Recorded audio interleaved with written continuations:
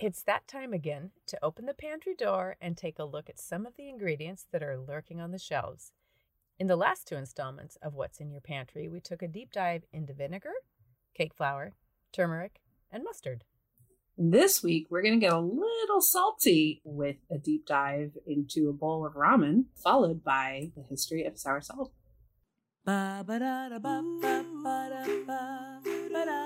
Welcome to As We Eat, where we explore the intersection of food, family, history, and culture. We think there's something magical that happens when people get together and share food. Conversations seem to happen a little more naturally. We talk about our commonalities and our differences. We share stories, memories, and recipes. And we'll use food to take a journey that explores our human experience. Share some fun facts and some that aren't so fun. Talk about food history and how food connects and defines us. So if you've ever eaten, prepared, or shared food, then this podcast probably has something for you. Hi, Lay. Hey, Kim. How are you? I'm doing very well. I'm loving our fall/winter weather that we're starting to fall into. See what I did there? That was very clever. Thank you. A friend actually had asked the other day about why we love fall so much. And my opinion was that it's a time to pull out all those warm, bulky sweaters and blankets. It's the time of really good food that just fills you and makes you feel warm and tingly. What do you think? Why do you think we love fall so much? I think that we love fall for those very same reasons. I mean, there's a time for everything. And I think that we get to the end of the summer and we've had all of these really wonderful, fresh foods. And as we move into these cooler seasons, it just feels right to move into those warming types of foods, chilies and soups and roasted things, roasted chickens, and even roasted vegetables. Mm-hmm. You know what? Soup is probably one of my all-time favorite foods. So it's no wonder that when I opened up my pantry door, my eye fell on a packet of instant ramen. And that's what I thought I would bring to our conversation today about what's in my pantry. So I know that many folks in our As We Eat family might not really relate so strongly to a love of instant ramen, but I can guarantee you that any Generation X latchkey kid that might be listening is going to have really big feelings about having a couple of packets of instant ramen in the house. And I will actually confess to being mildly obsessed with ramen ever since grade school in the 80s. So obsessed, actually, that I once made my mother a card that read, "I love you more than top ramen." And she was not flattered, unfortunately. I had to explain to her, "But Mom, I really love top ramen." So I may be a ramen super fan, but I do know that my peers ate it too. Instant ramen was found at my friends' houses, on Girl Scout camping trips, in school thermoses, and basically every college coast to coast. A simple cup noodle can be found at any convenience store. With just a little hot water in a few minutes, you have a tasty meal or a snack. And I know that the generations that follow mine are tapped into it too as a mainstay of cheap, tasty, fast food, but also as a touchstone of Japanese pulp culture. Before we chew on instant ramen history, let me basically start with describing what a basic ramen dish is. Ramen, in its truest, purest, most authentic form, is a Japanese noodle soup, typically composed of a rich stock and Chinese-style noodles. The soup is flavored with either miso or soy sauce and topped with a wide array of items. My favorites are chashu pork, nori, which is dried sheets of seaweed, menma, pickled or fermented bamboo shoot, a soft-boiled egg, sometimes corn, scallions, or green onions. Practically every region of Japan has its own variation of ramen, sometimes with a rich pork bone broth, or serve with thicker noodles, or that the noodles are actually just dipped into a sauce rather than eaten as a soup. There is a lot of history and Japanese culture surrounding how to make a proper ramen broth, how to properly assemble a ramen dish, and even how to properly admire the ramen while you eat. That was actually brought out with great humor in the movie Tampopo. But the noodle that the dish revolves around was actually Chinese in origin, probably introduced to Japan by Chinese immigrants circa 1859 within the Yokohama Chinatown And this is according to the Yokohama Ramen Museum, which is definitely a place that As We Eat will need to go as soon as possible. Early Chinese versions of ramen were based on long wheat-based noodles served in pork broth and then topped with slices of roasted pork. Restaurants and food stalls selling foods from Canton and Shanghai in Japan served bowls of cut noodles with toppings and a salted broth around 1900. There's also good evidence that the first specialty ramen shop opened in Yokohama in 1910. Ramen's rise in popularity in post-war Japan correlates with American occupation after World War II from 1945 to 1952, coincidentally at the same time of Japan's worst rice harvest in 42 years. So to combat food shortages, U.S. flooded the Japanese food market with cheap American wheat flour, and that swiftly found its way into ramen noodles. Now, this is kind of a big deal because rice is such a huge, substantial part of Southeast Asian diets, especially in Japan. In fact, sushi as we know it, the fish is meant to highlight the rice. Rice is not meant to highlight the fish. To circumvent rice in a Japanese diet is very difficult. And so the fact that wheat flour found its way into ramen noodles and then became such a dominant force in Japanese culture, culinary culture, this is, a pretty big deal. And ramen got a global lift when Taiwanese-Japanese entrepreneur and founder of Nissin Foods, Momofuku Ando, invented instant ramen, known in 1958 as chicken ramen, and then later on cup noodles in 1966. Nissin Foods started producing Top Ramen in its plant in Gardena, California in 1972. And this is the first instant ramen produced and sold in the United States. A packet of instant ramen typically contains 1, a block of pre-cooked and dried noodles, and 2, a packet of flavoring, sometimes as a powder or as a paste. The noodles themselves are composed of flour, traditionally now wheat flour, starch, water, salt, and kansui, or onsui, Kansui, which is a type of alkaline mineral water containing sodium carbonate and potassium carbonate. It's kansui that gives ramen noodles their characteristic yellow color and their elasticity. If you're familiar with a block of instant ramen noodles, that kind of wavy texture actually comes from machinery. By drying the noodle block, either by frying or air drying, makes submerging the noodles into boiling water a fast process to rehydrate the noodles. So that's the trademark 3-minute dish that you can get by cooking the noodles in water and then adding the seasoning packet. Frankly, for me, the magic in instant ramen is the seasoning packet, which commonly contains salt, monosodium glutamate, seasonings, and sugar. I distinctly remember Top Ramen commercials in the 1980s citing the wide variety of vegetables, herbs, and spices that go into ramen seasoning. And I tried to use this as a selling point to my mom to let me eat ramen as a part of my diet, but she countered that I would always need to eat a piece of fresh fruit first. So, poor mom, she was really destined to lose this fight. Instant ramen is coveted all over the world. According to the World Instant Noodles Association, China tops global demand for instant noodles with 46.35 billion servings in 2020. In 1 year, over 46 billion servings of ramen, followed by Indonesia with 12.64 billion servings. The US ranked 6th in the world at 5.05 billion servings, just behind India, Japan, and Vietnam.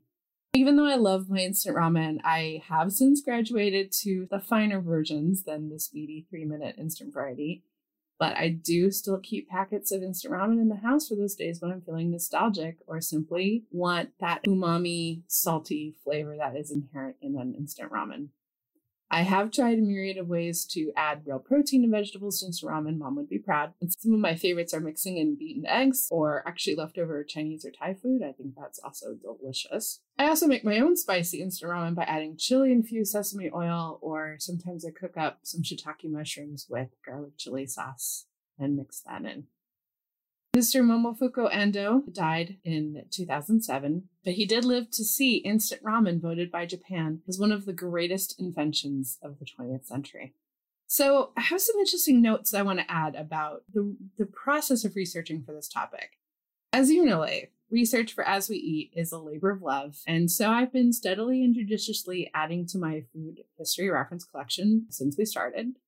And to prepare for this episode, I consulted at least 10 different books most of them general surveys of food history, but only one of my books referenced ramen. That is The Oxford Companion to Food by Alan Davidson. To me, this points to actually two interesting things.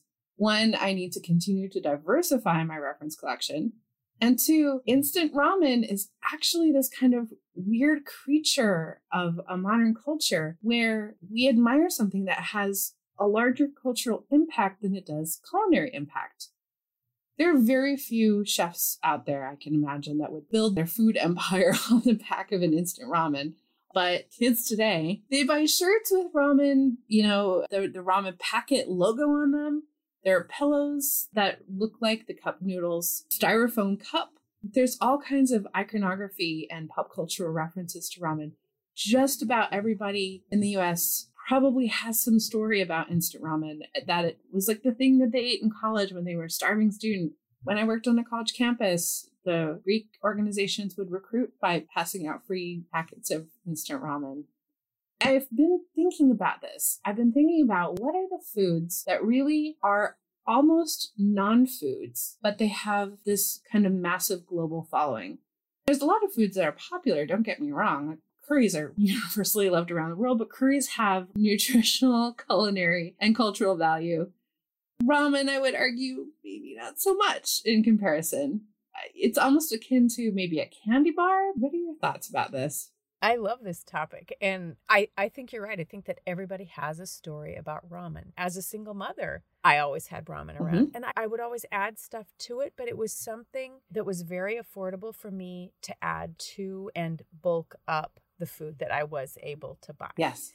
I don't know that you can compare it to a candy bar because they're so separate. They're so different. A candy bar has a completely different purpose for being. Yeah. The funny thing about ramen, it was something that was so easy for a kid to make after school as a meal or a snack. I actually didn't know much about what it was meant to be a convenience for. I haven't gone into this much, but Japan had massive food shortages after World War II. It took a long time for the country to stabilize and to get on its feet. And the United States did contribute a lot, which changed the face of some Japanese food as well. When I told my husband I was doing this topic, his contribution, because he is actually quite a fan of Japanese culture in general, is, it kept a lot of people alive in Japan. But I had a hard time finding that information to share with us today. So I don't know if it's really anecdote or if it's actual fact. It's just some stuff that's a little hazy. The ramen waters are a little murky. But when I did have my first fresh ramen, I was even more hooked. I had my first ramen meal at Wagamama in London, and my mind was blown. And since then, we now have specialty ramen shops all over the world. And I've eaten ramen in England, and I've eaten ramen all over the United States. And I love that I actually have a ramen restaurant in my community. So obviously, ramen has taken hold of our culinary imagination. It's just funny to me how a convenience version came first. We effectively have a collective memory of eating ramen, even if we've not eaten ramen together. So I am crazy curious about sour salt. What can you tell me about sour salt? Oh my goodness. So this is a very interesting ingredient. And when I started the research on this, I couldn't find it in a store. And so I thought, I'm just going to have to do some research on it. And this was a topic that was suggested by my good friend, Holly. Yay, Holly. Yay, Holly. I suspect that the reason is that she has a family recipe for borscht that calls for sour salt. And when she shared the recipe with me, she told me that it was a pretty important part of the recipe, but it was becoming harder and harder to find, which I did experience as well. So when I started the research on this seemingly elusive ingredient, I was surprised to learn that I did, in fact, actually have it in my pantry. Really? And I have used it very frequently and didn't even know that it was sour salt. Sour salt is actually citric acid. What? I know. And it's something that I use when I can. And it actually has a pretty interesting and long history. It was discovered in the 8th century by an Arabic chemist, Jabir ibn Hayyan, and I certainly hope I'm pronouncing that right, who is considered the father of Arabic chemistry and one of the founders of the modern pharmacy. And his part in discovering the acid was through his invention of a chemical process called synthesis of acids. And I was going to try and explain this process, but I couldn't. That is a whole other podcast for a whole other time. It's a completely different podcast hosted by somebody entirely different. Yes. This Swedish chemist, Carl Wilhelm Scheele, who was also credited with discovering oxygen, figured out how to isolate citric acid from lemon juice in the late 1700s. And it would take almost another 100 years for citric acid to be manufactured industrially. This is in large part due to the Italian citrus industry, or really the Muslim conquerors who built these really complex irrigation systems in Sicily that would allow future farmers to efficiently grow citrus crops. Because they were able to control the flow of water, they were able to force the trees to flower and fruit multiple times in a growing season. So they had this plethora of lemons that were available to them. That's like heaven. Seriously. So the next big development in citric acid history is the discovery that molds like Penicillium and Aspergillus niger, which totally sounds like it belongs in Harry Potter, Right. could make citric acid from sugars. So it's a process known as filamentous fungal fermentation. Even scientists love alliteration. Essentially, the mold cultures are grown on a medium that's rich in glucose, so things like molasses and hydrolyzed cornstarch. This process is still in use to produce citric acid today. So that's the history of citric acid in a nutshell. When I was trying to determine why it was called sour salt, I stumbled on an article in the Washington Post called Food 101 that explained, quote, "Every acid is a unique chemical, but it can have dozens of derivatives called salts," end quote. So essentially, every acid is a parent to a family of salts. So based on this, it seems like the parent acid was actually mislabeled as the child salt because citric acid is actually the parent of a family of salts. Mm-hmm. I hope that makes sense. Yeah, actually it does. Okay, back to borscht. This dish is a great example of the sweet and sour combinations that wind themselves throughout many cultures, and especially Jewish foods. You've got tamarind and pomegranate syrups that play roles in the cuisine, stuffed cabbage, pickled herring, sweet and sour carp. Borscht typically has a souring agent to help balance out that sweetness of the beets. And traditionally in Eastern Europe, specifically in Ashkenazi recipes, this was done with a beet vinegar. And it was typically homemade. During the second half of the 19th century and the first half of the 20th century, America would become home to an estimated 1.5 million Jews in what was called the Great Jewish Migration. And as we've discussed in some of our other episodes, as people move, they adapt to the ingredients that are more readily available in that region. And this is true of sour salt. Because the fermented beet juice wasn't as available here in the States, it was replaced with sour salt or citric acid, which was being mass-produced. So balancing the sweetness and adding punch to a dish is only one of citric acid's superpowers. As I mentioned before, I use it in canning to lower the pH in fruits and fruit preserves. It also helps to prevent oxidation in fruits. It's used in the cosmetic industry. It's used to emulsify food products like ice cream and yogurt. It's used in insecticides and disinfectants. It's also great on the rim of a margarita glass. Yeah. And much like vinegar, it can be used in household cleaning. As Fay Levy, one of the best-known Jewish cookbook authors, shared with me when I asked her about the sour salt, she told me that her mother's advice to her was to keep sour salt on hand to remove burns from your pots and pans. You put some of the sour salt and water in the pan, heat it, and it takes the burns away. In Fay's words, it works. You can also use it to remove mineral deposits in your coffee maker or your dishwasher. So, there you have it. So much more information than I ever thought I would find out about the ingredient that I didn't even know I had lurking in my pantry.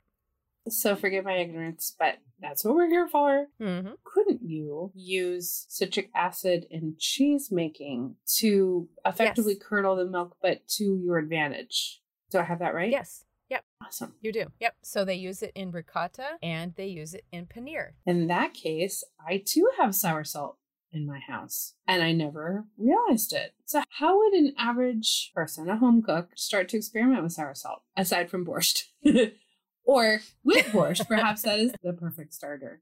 I think that the borscht is the perfect starter. There's also a lot of recipes out there for stuffed cabbage that has a sour sauce that goes over it that uses sour salt in it as well. So would that? Yeah. So it would appear in a recipe as sour salt, like add sour salt? Generally, because they are older, where you find these are in these older heritage recipes that call for sour salt. Oh my gosh. Okay. Yeah. If I'm struggling to find sour salt on my shelf, I could actually just go look for some citric acid and be good to roll. Absolutely. I had no idea. Yep. That is really fascinating. And Holly, thank you so much for the suggestion. I love learning new stuff. Honestly, after I picked the topic, I was really terrified that I would have nothing to say. And so I was just really pleasantly surprised to find out what I did find out about sour salt. Excellent. How can we put ramen and sour salt together? Could we do like a quick pickle of something? I wonder if you could. We'll have to ask our friend Ken Obala, who is the fermentation king. You could also pan fry paneer and put the paneer in the ramen. Especially with like the chili infused sesame oil. Yeah. So it's mixing cultures, but I think we're okay with that. I think everyone's okay with that at this point in our world. Can you imagine Ireland without the Andean potato? And that's something that we covered in our potato episode. Can you imagine Indian curry without the tomato, which is not from the Indian subcontinent originally, right? And yet is now a massive part of Indian curry cuisine? That's the truth of it, is that our food moves around very rapidly. And before you know it, new ingredients are being incorporated and new flavors. In 100 years, it'll be like, I've never had instant ramen without paneer. Right. Well, if all this salty talk has you feeling like you need a glass of water, rest easy, because our next episode is going to go in a much sweeter direction when we reprise our pies episode. I'm so excited about this episode. Me too. There are some tasty treats in store for us. For more information about today's episode, check out our website at asweeat.com. Follow us on Instagram at asweeat and join our new As We Eat community on Facebook. And so you don't miss an episode, subscribe wherever you listen to your favorite podcasts. It would make us super happy if you would share this with a friend and review it and rate it. 5 stars, please. And one more thing, we'll be publishing the As We Eat Journal, a companion publication to the podcast. We'll take you behind the scenes, dig deeper into food lore and history, share recipes and amazing photos, and so much more. Make sure to sign up on the website for updates. Oh, and one more thing. We also have a Patreon page where you can support us by becoming a patron. We've created an exclusive podcast for our patrons called Recipe Box Roulette. We think you're really going to love it. You've been listening to As We Eat, a multimedia project recorded and produced by Leigh Olson and Kim Baker. Obviously.